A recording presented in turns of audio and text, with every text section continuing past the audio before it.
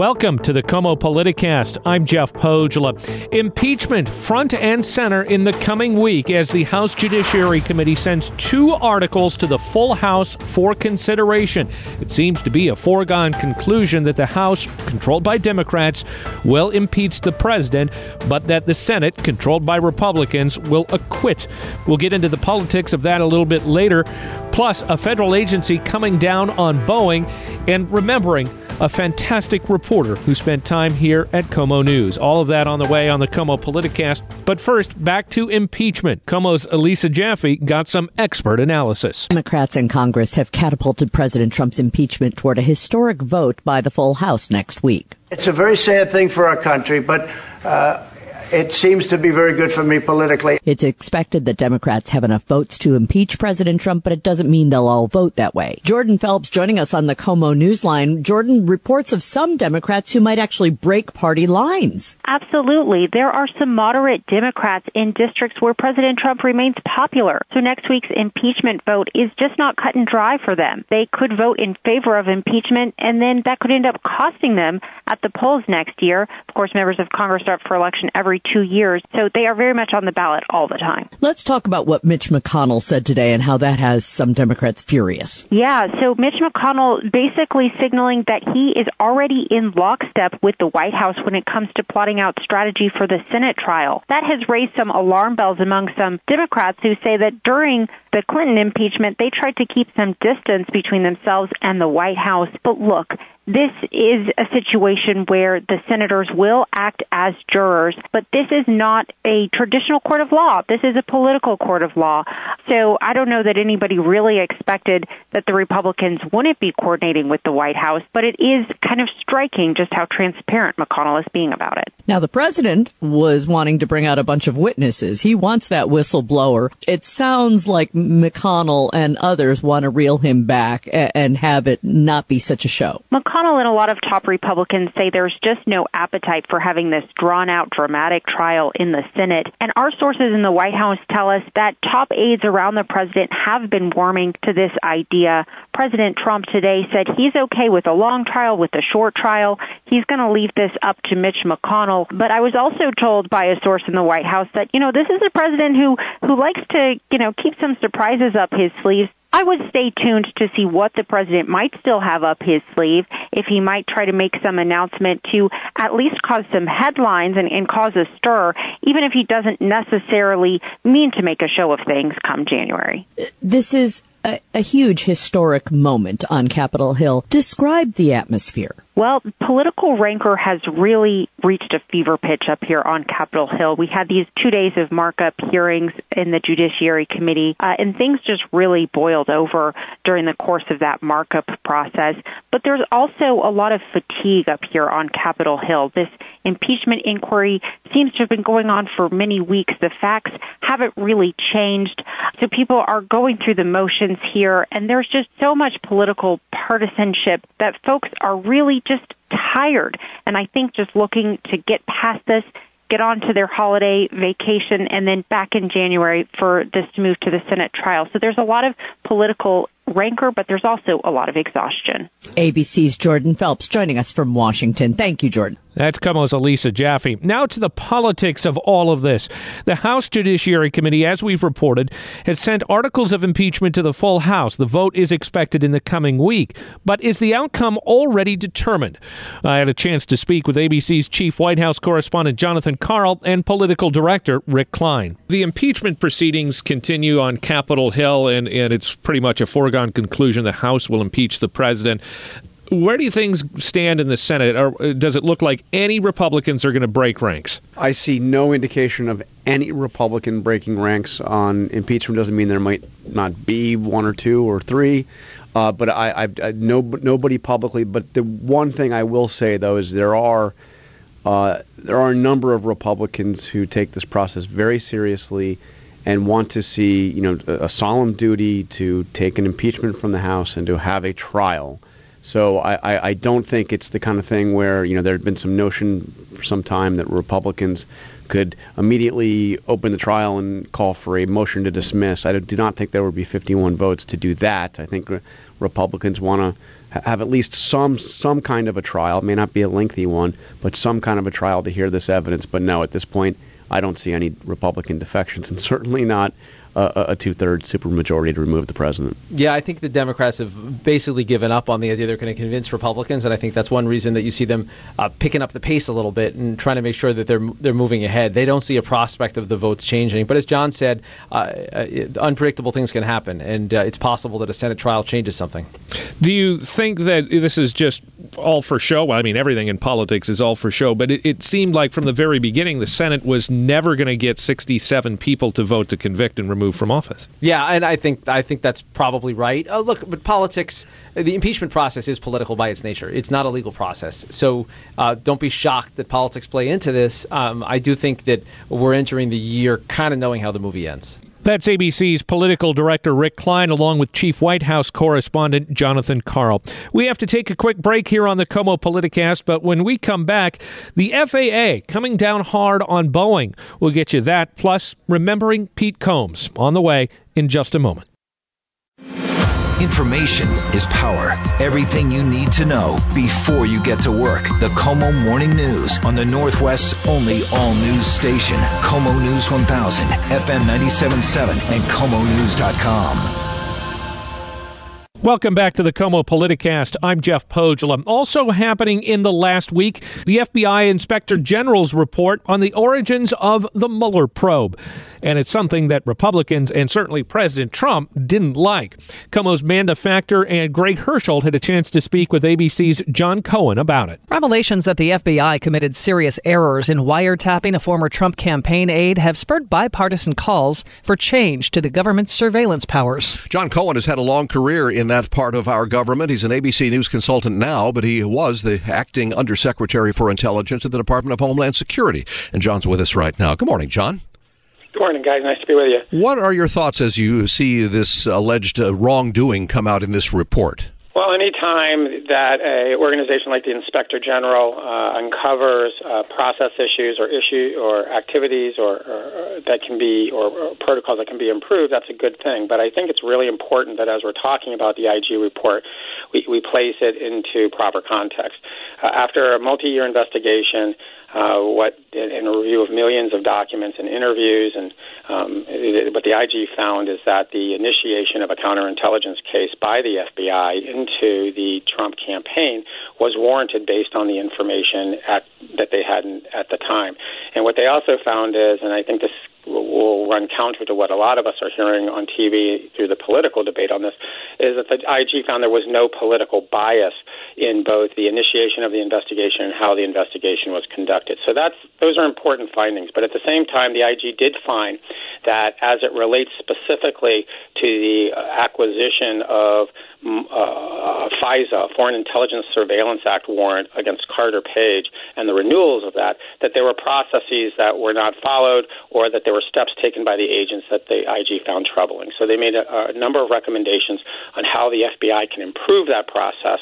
And in one case, a junior attorney who essentially lied to investigators is going to be subject to disciplinary and possibly legal action.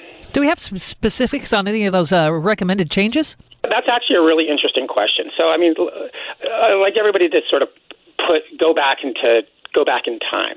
So what was going on at that time is that the FBI was beginning to get a large amount of information from a variety of sources, and foreign intelligence services, our intelligence community, other law enforcement sources. And it was telling us two things. It was telling us, one, the Russians were engaged in a major intelligence operation targeting the U.S., and secondly, that there were persons associated with the Trump campaign who may have associations with those Russian entities and may actually be aiding them. So that's what led the FBI to open this investigation. What the FBI chose to do at the time was to prevent this type of information associated with this investigation from leaking out. So they really created a closed circle. They tried not to reduce the sharing of information about the investigation to even people at the Justice Department who should have been aware. And I think that's one area where the FBI needs to really go back and rethink about their strategy. I mean, in all fairness, the FISA process was not designed anticipating that the target of an counterintelligence investigation would be a presidential campaign. And I think decisions were made in sort of the heat of the investigation, in the heat of the time, that if you go back and look at them, they probably weren't the best based on the circumstances. John, thanks for your insight into all of this. John Cohen, former acting undersecretary for intelligence at the Department of Homeland Security. That's KOMO's Greg Herschel. Meanwhile, there have been two big developments surrounding the Boeing 737 MAX. Southwest Airlines gets millions from Boeing for the grounding of another troubled jet, and there was an eye-to-eye meeting this week between the heads of Boeing and the FAA. We get more from ABC's Alex Stone. This was Steve Dickson and Dennis Muhlenberg sitting down, talking face-to-face, and we've learned from a couple of different sources that the FAA wanted to sit down with the top levels at Boeing because the FAA is concerned that Boeing is pursuing really an unrealistic return-to-service schedule that Boeing has now for months. Been saying by the end of the year, the MAX, they believe, will be back in the air, will be certified to fly again, that they're almost there, that the end is near. And the FAA is saying, whoa, tap the brakes a little bit, that the FAA is worried about the perception that Boeing's public statements have been designed to force the FAA into taking quicker action. And the FAA made it clear today, we're told, to Muhlenberg and to Boeing in general, that the FAA is deciding when the plane is safe to fly passengers. Boeing is not doing that in the past. Boeing made a lot of these decisions, and a lot was delegated to Boeing, but no longer. The FAA is saying that is in their hands. We got an email from an FAA official saying that the administrator wants to directly address the perception that some of Boeing's statements have been designed to force the FAA's hand, and that that's not going to happen any longer, that the FAA wants to help Boeing, wants to work with Boeing for a possible 2020 return to service for the MAX, but they're not going to give a date, and they're not saying that they're there yet or even close to there yet, and essentially they're saying, Boeing, be careful of what you say publicly. This is now in the FAA's hands. You have to wonder, Alex, if this meeting today was prompted by the heated testimony in Congress this week. Well, maybe some of it. And we heard yesterday from Steve Dickson, the new head of the FAA, who came from Delta Airlines, saying that they don't know when this plane is going to go back into service. He made it clear yesterday that despite what Boeing has been saying, that it's not going to be the end of this year. We've been hearing that for so long now from Boeing, probably September on, that they expected it would be by December 31st. And Dixon's saying, do the math on this whole thing. Look at it. They're not there yet. They've got a lot of work left to do, and it's not going to be by the end of this month. Other big development certainly is the fact that Boeing has pulled out the checkbook and written the big one for at least one airline. What do we know about that? Yeah, in October, the pilots at Southwest sued Boeing, claiming that they had lost over $100 million worth of flying time that they weren't getting paid for because of all of the canceled flights. Now, today, Southwest says that Boeing has agreed to compensate Southwest for at least a portion of the financial damages that the airline has had because of the grounding of the MAX. And we don't know, it's all confidential, the full dollar amount, but Southwest says of the amount that Boeing is paying, that the airline is going to share about $125 million with employees. So it was something over that amount, it would seem. And that Southwest says it's still talking to Boeing about more compensation, so there could be more money coming. But this just shows you another facet of the amount that Boeing is going to have to pay out. This is Southwest. They've still got United and American that are going to be looking for compensation as well for money lost. Airlines all over the world are making these requests as well. This is a lot of money to make up for the canceled flights, for storing these planes, for pilots and flight attendants who aren't flying, mechanics who aren't working on them. There's a lot of money involved. That's ABC's Alex Stone. We have to take another quick break, but when we come back, remembering Pete Combs, when the KOMO Politicast continues in just a moment. Everything you missed while at work, update and unwind on the way home. The KOMO Afternoon News on the Northwest's only all-news station, KOMO News 1000, FM 97.7, and KOMONews.com. Welcome back to the KOMO Politicast. I'm Jeff Pogela. Sad news this week that our friend and colleague Pete Combs passed away. Pete spent a few years as a reporter here at KOMO, and Charlie Hargert looks back at a remarkable man. At 6:30, I'm Pete Combs. That smooth delivery. You knew even in the worst of circumstances, Pete Combs would keep calm and put it in perspective. And some of these protesters, there is continued. Pete received an Edward R. Murrow Award for breaking news coverage during the May Day mayhem here in Seattle. Stand behind their banner facing police. Now you can hear I've got some of that pepper spray in my throat. But of course, Pete was an accomplished reporter with a career spanning 4 decades, much of that time with WSB Radio in Atlanta, also covering the South for CBS News and later ABC. That means Pete got up close and personal with several hurricanes. It was indeed a dark and stormy night at the Spring Hill Suites in Port St. Lucie. As I drove up to the hotel late that Saturday afternoon, the very first thing I noticed was a man standing outside in the wind and rain wearing a tuxedo. His name? Kevin Green. See, he and his fiancée were supposed to have been married at a hotel on Hutchinson Island. He had a love of aviation. One loves its history, its lines, the way it flies. But this love's not blind. Because it's expensive, number one, to fly. It burns about 90 gallons of fuel an hour. But you can't live with it and you can't live without joy. You sound an awful lot like a married man. That's very true. Absolutely. Like a marriage, because for all its faults, Ron Alexander finds the DC-3 irresistible. Pete loved his family. His son lives here in the Seattle area, and Pete was so glad to live near him. And there's the woman he loved, his wife, Karen. If you knew Pete Combs, you knew he was a good guy, but he was also the first to tell you he was married to the greatest woman. As Pete's battle with lung cancer became more dire, Karen would keep us friends and colleagues updated on Facebook. And when it became clear we were nearing the end of Pete's journey, so many people reminded Karen of stories Pete told them.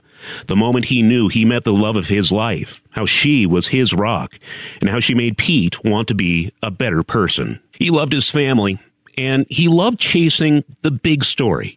While here at KOMO, he gave us the facts without sensationalizing the stories. With only the shirt on his back, he hit the road for the 6-hour drive to Umpqua Community College in Oregon back in 2015. Umpqua Community College interim president Rita Cavett vows her school will find its footing again after a gunman opened fire. No one in this town saw it coming. It was a real shock. Then to Skagit County for the Burlington Mall shooting. Mallgoers, this man ducked inside a doorway for cover. I hear one shot, 2, 3 other people. Pete Combs in Smyrna. Flat one hash brown. Most area restaurants were closed long before the worst of this storm hit. But Waffle House number 154 is still dropping. Pete had an endearing quirk, at least to us guys. We weren't just colleagues. We weren't friends. Pete called us brother. Every single time. I look back on several text message exchanges recently. So many words of guidance and encouragement from him, most including the word brother. The cancer was relentless and he fought it hard. But 3 months after his diagnosis, Pete died at an Atlanta area hospice with his wife Karen at his side. Pete Combs, WSB. Pete Combs, ABC News. We're going to miss you, brother. Pete Combs, KOMO News. Pete will be missed. And that will do it for this episode of the KOMO Politicast. I'm Jeff Pogula. Thank you for listening and have a good week.